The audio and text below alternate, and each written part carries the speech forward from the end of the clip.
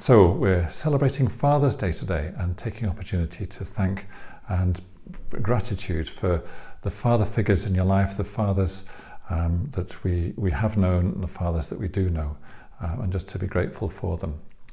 So to thank you, God, for you being our Father and also for all of the fathers in our lives. Today I'm going to be talking about and looking at the subject of peace, and particularly with our imaginations. So if it's all right, I'd like to pray. Father, thank you so much that you are our Father. You're a God who loves us, and you are a God who created us, knows us intimately. Father, would you speak to us clearly? Would you help me to bring out all that I believe is the treasure that you've given me, God, and that together we would enjoy, we would learn, we would find more of you in our lives. God, we thank you in Jesus' name. Amen. Amen. Yes, so God's been speaking a lot to us in recent weeks about the subject of peace. And 2 weeks ago, Andy talked about anxiety and about finding peace and some of the tools there. And I spoke a couple of months ago about uncertainty and complexity in our world, and that things are not always straightforward, but that we can find trust in God as a way through that. And then at the end of May, John T. and Verna and the team did an excellent job with the Together Sunday service looking at imagination. And so I'm hoping to weave some themes of peace and imagination together. And I'm going to read a story from 2 Kings chapter 6, verses 8 to 23. And I don't know about you, but the Bible has lots of bits that we don't understand. And I don't know when you last read Kings or Chronicles, but it feels a bit like a boy's own adventure. There's dramatic, fantastic, otherworldly sort of stories in there that are nothing to do with 21st century living. And yet, surprisingly, God has included them in the canon of Scripture. And God often uses stories to convey truth. Jesus often told stories and parables, and there's a lot that we can pull out of these. The story is set in a time of war, and we're fortunate not to have armies invading us every other month or so. So we do need to use our imaginations to get into the story and to allow God to speak to us. Ask yourself, what would it be like to be one of the characters in the story? Whether you want to be the main character, whether you want to be a side character, whether you just want to be someone in the time it was just happening in your neighborhood. What was going on? What was it like to be in that situation? So the main characters are, there's the king of Syria who wants to attack, there's the king of Israel who wants to defend, there's the prophet Elijah who just seems to tell everyone secrets to everyone, and there's Elisha's servants. So if you're sitting comfortably, we will begin. That's 2 Kings chapter 6 verse 8. Once when the king of Syria was warring against Israel, he took counsel with his servants, saying, "At such and such a place we're going to set up camp." But the man of God sent word to the king of Israel, "Beware, do not pass this place, for the Syrians are going there." The king of Israel sent to the other place about which the man of God had told him. Thus he used to warn him, so he saved himself more than once or twice. And the mind of the king of Syria was greatly troubled because of this, and he called his servants together and said to them, "Will you not show me who of us is for the king of Israel?" One of the servants said, "None, my lord, O king, but Elisha the prophet who's in Israel tells the king of Israel the words that you speak in your bedroom." And he said, "Go and see where he is, that I may send and seize him." And it was told him, "Behold, he is in Dothan." So sent their horses and chariots and a great army, and they came by night and surrounded the city. When the servant of the man of God rose early the next morning and went out, behold, an army with horses and chariots was all around the city. And the servant said, "Alas, my master, what shall we do?" And he said, "Don't be afraid, for those who are with us are more than those who are with them." Then Elisha prayed, "O Lord, please open the eyes of this man that he may see." So the Lord opened the eyes of the young man, and he saw, and behold, the mountain was full of horses and chariots of fire all around Elisha. Then when the Syrians came down against him, Elisha prayed to the Lord and said, "Please strike this people with blindness." So he struck them with a blindness in accordance with the prayer of Elisha. And Elisha said to them, "This is not the way, and this is not the city. Follow me, and I will bring you to the man whom you seek." And he led them to Samaria, which is the capital of Israel. As soon as they entered Samaria, Elisha said, "O Lord, open the eyes of these men that they may see." So the Lord opened their eyes, and they saw, and behold, they were in the midst of Samaria. As soon as the king of Israel saw them, he said to Elisha, "My father, shall I strike them down? Shall I strike them down?" He answered, "You shall not strike them down. Would you strike down those you've captured with the sword or the bow? Set bread and water before them, that they may eat and drink and go to their master." So he prepared for them a great feast, and when they'd eaten and drunk, he sent them away. And they went to their master, and the Syrians didn't come again on raids into the land of Israel. So wow, what a story. Imagine being any of those characters. That's pretty fabulous, isn't it? Imagine being this servant getting early the next morning to do your day's chores, and you find his cities surrounded by a large angry army, keen to do their master's bidding. Your master's asleep, and you wake him up, and he starts talking about those with us more than those who are with them. Is he losing his mind? What's going on there?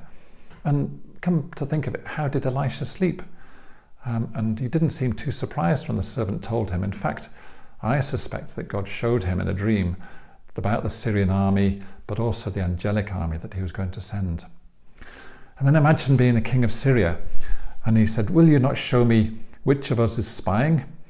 And then perhaps imagine being that servant who bravely said, "None, my lord, but Elisha the prophet tells the king of Israel what you speak in your bedroom." Wow, brave servant, but also, how cool is that? So this is a fabulous story, just to let your imagination roam and just to think a bit more about what might it have been like to be there. But as I read and just thought about Elisha sleeping as the army gathered around him, and that reminded me of Jesus sleeping in the boat in the midst of the storm. And if you're in a fishing boat, when there's a storm raging, it's going to be bumpy, it's going to be windy, it's going to be wet. Jesus probably did know that there was a storm, but he didn't seem that bothered, and he just managed to get some sleep anyway. Perhaps Elisha and Jesus had learnt the secret of filling their minds with what God thinks, and that surpassed what their natural senses were telling them. They saw the natural, but also the supernatural. How can we find this same peace? Well, a key verse, I believe, is in Isaiah chapter 26, verse 3. "You keep him in perfect peace, whose mind is stayed on you, because he trusts in you." And last time when I spoke, I talked about descriptions of our world being volatile, uncertain, complex, and ambiguous, and that in the face of this complexity and uncertainty, our best response was to trust God. So this verse is telling us that you keep him in peace because he trusts in you. That sounds obvious, but if you're like me, you'll be asking, how do I trust in God when all of this is going on? Well, let's look again at chapter 26, verse 3 of Isaiah. Now, lots of people study the Bible in different ways, but it's good to dig into it a bit deeper. And there's lots of ways you can find what individual words mean.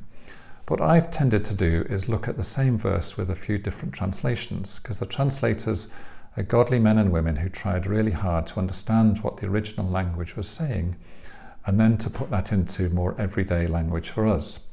So I'm going to read a few different translations of this verse. The New American Standard Bible says, "The steadfast of mind you keep in perfect peace because he trusts in you." Very good. New International Version says, "You keep in perfect peace those whose minds are steadfast because they trust in you." The English Standard Version, which is what I've been reading from, says, "You keep him in perfect peace whose mind is stayed on you because he trusts in you." And then there's the Passion Translation. "Perfect absolute peace surrounds those whose imaginations are consumed with you. They confidently trust in you." So the different translators have all mentioned peace and they've all mentioned trust, but they've looked at different ways to convey the middle bit about our interaction. What is it that we do? So some said steadfast mind, strong, determined, resolute. Sounds good. But when there's a battle raging, it's not always easy to be strong and determined and resolute. But it's very good, and if you can do it, that's great. The ESV, the English Standard, said about stayed on you. Now, stayed isn't a word we use very often, and it's easily confused with the other word stayed, which is about being sedate and respectable and pretty unadventurous. He was a bit stayed. That's not what we're talking about. We have a new puppy. Yes, I know, very exciting, very cute. And one of the things we're doing is training him to stay. And any training of dogs works best if you have food. So you can imagine if we have a bowl of food, we have his undivided attention. He doesn't take his eyes off that food. He's not going to matter what on earth is going on around him. Food's the only thing that he's focusing on. So lots of good ways to think about this verse. But recently I read the Passion Translation of this verse. And while it's good to be steadfast, and the picture of a dog fixed on the food is quite powerful, there's something really exciting and dynamic about letting our imaginations be consumed with God. So as I was thinking about this, what would that be like? And there's a verse I've often let my imagination roam around, and that's Psalm 23, which is a great psalm in general, but particularly verse 5, where it says, "You prepare a table before me in the presence of my enemies." This is quite a scene. Let your imagination run for a bit. The enemies are all around, and God's response is not to kill all the enemies, lock them all up, get rid of them in some way. He says, grubs up. God invites us to a feast before the battle's been won. The enemies are still there. So that's great. Thank you, God. What did the enemies do? Just where were they? Did they sort of get at their own packed lunches? Did God keep them in a cage or a prison until we could start battle again? Or were they sort of suspended in animation, just frozen in space? Did they just sort of freeze until their sort of time lapse had finished? So we don't know. You can let your imagination work that one out. But anyway, the enemies were powerless until God said time was up and the meal had been finished. What enemies do we face? Not many of us have invading armies or men wielding weapons, though sadly some do face physical violence, and that's a reality for some in our city. Nehemiah faced enemies while he was rebuilding the city walls, and his enemies used mockery, they used opposition, they used threats and intimidation. They threatened to tell on him to the king of Babylon. Whatever your enemies, God is greater, and while the battle can still be raging round, God's invitation is for us to join him at the table, a table of blessing, a table of sustenance, of provision, a table of celebration, a table just to enjoy God. And I really don't think this was a few cucumber sandwiches and a bottle of water. I'm imagining a big Hogwarts-style feast. Everything you could imagine, just all the food you'd love to eat there laid out before you. God's not stingy, and he wants you to enjoy this feast with him. And this often brings us back to the thing always is true in life, is that we have choices. Whatever our situation, we can choose where we give our time, we can choose where we give our energy, where do we give our attention? Is it to the snarling, critical voices around us, or is it to the provision and delight of Heavenly Father, the one who loves us? Let's train our imaginations to see more than our senses and our limited understanding can tell us. And let's ask God to speak to us and show us things from his perspective. And let's be like an artist. I just love watching artists. They see the picture even while they're looking at a blank page. Or the sculptor who sees a block of stone, but he's already seeing the statue in it. Or the house buyer who sees a wreck of a property and can imagine the stylish, comfortable home that they're going to turn it all into. So people with imagination can look at things that are true and they're there, but they can see beyond it. They can see what it's going to be. They can see how things are going to work out. And a top tip for imagination is to give time and space. Let your imagination wander. One of the enemies at the moment is the thief of our time, and that's distraction. And I'm as guilty of many. My particular distraction is the news, seeing what's happening. Lots of people get distracted by social media. There's lots of films and box sets to catch up with. There's so much stuff that we can fill our lives with. But we actually need a bit of boredom. We need a bit of space. We need a bit where nothing else is going on. What might my imagination come up with?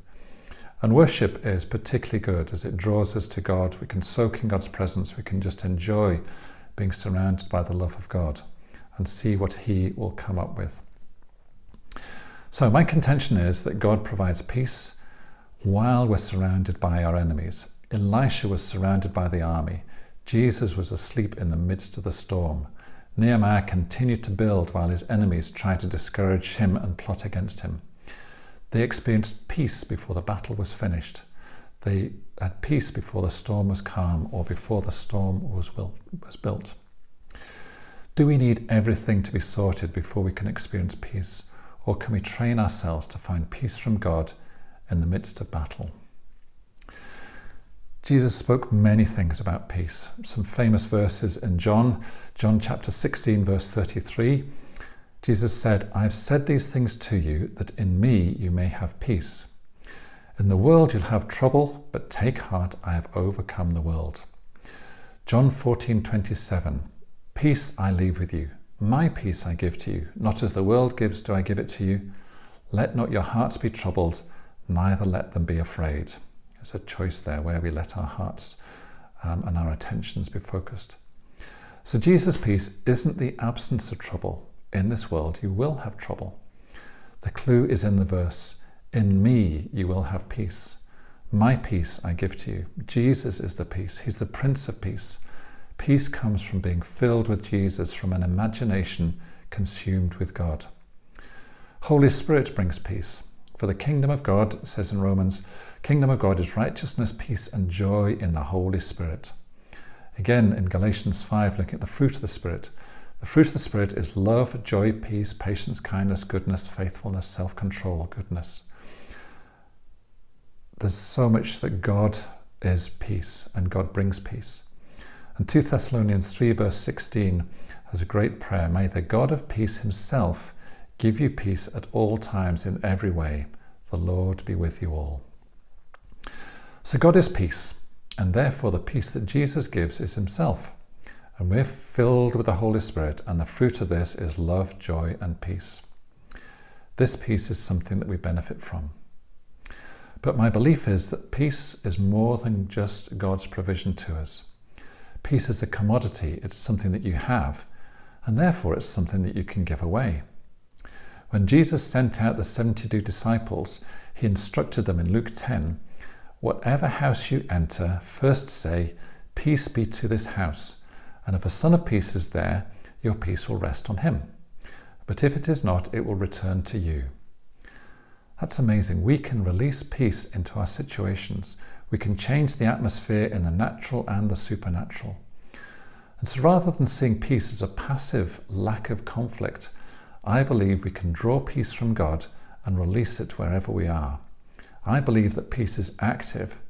Jesus spoke peace to a storm, and the storm settled. Elisha operated out of peace and brought a whole army to accept terms of peace.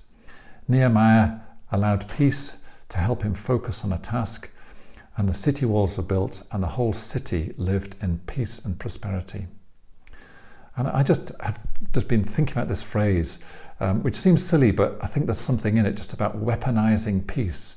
And how can peace and weapons be there? But just think of it. Peace is something that we can launch into situations. Peace is something that we can bomb people with. We can look to the God of peace to release peace into situations that where the kingdom of darkness may be bringing madness and mayhem, we can see the kingdom of heaven bringing peace, bringing calm, bringing provision. The word translated for peace in the New Testament is shalom. And shalom is a wholeness, it's goodness, it's provision, it's peace in every way, it's health and happiness. There's so much attached to peace. And just imagine that if each of us found opportunities to release peace into the situations that we're in, and that we saw those situations change to become peaceful and the kingdom of heaven advance. So, wrapping up, God is peace, and peace comes from him. It's not the absence of conflict. In fact, peace can come in the middle of trouble and conflict. But we have a choice. We can choose where we allow our minds to focus, where we allow our imaginations to dwell.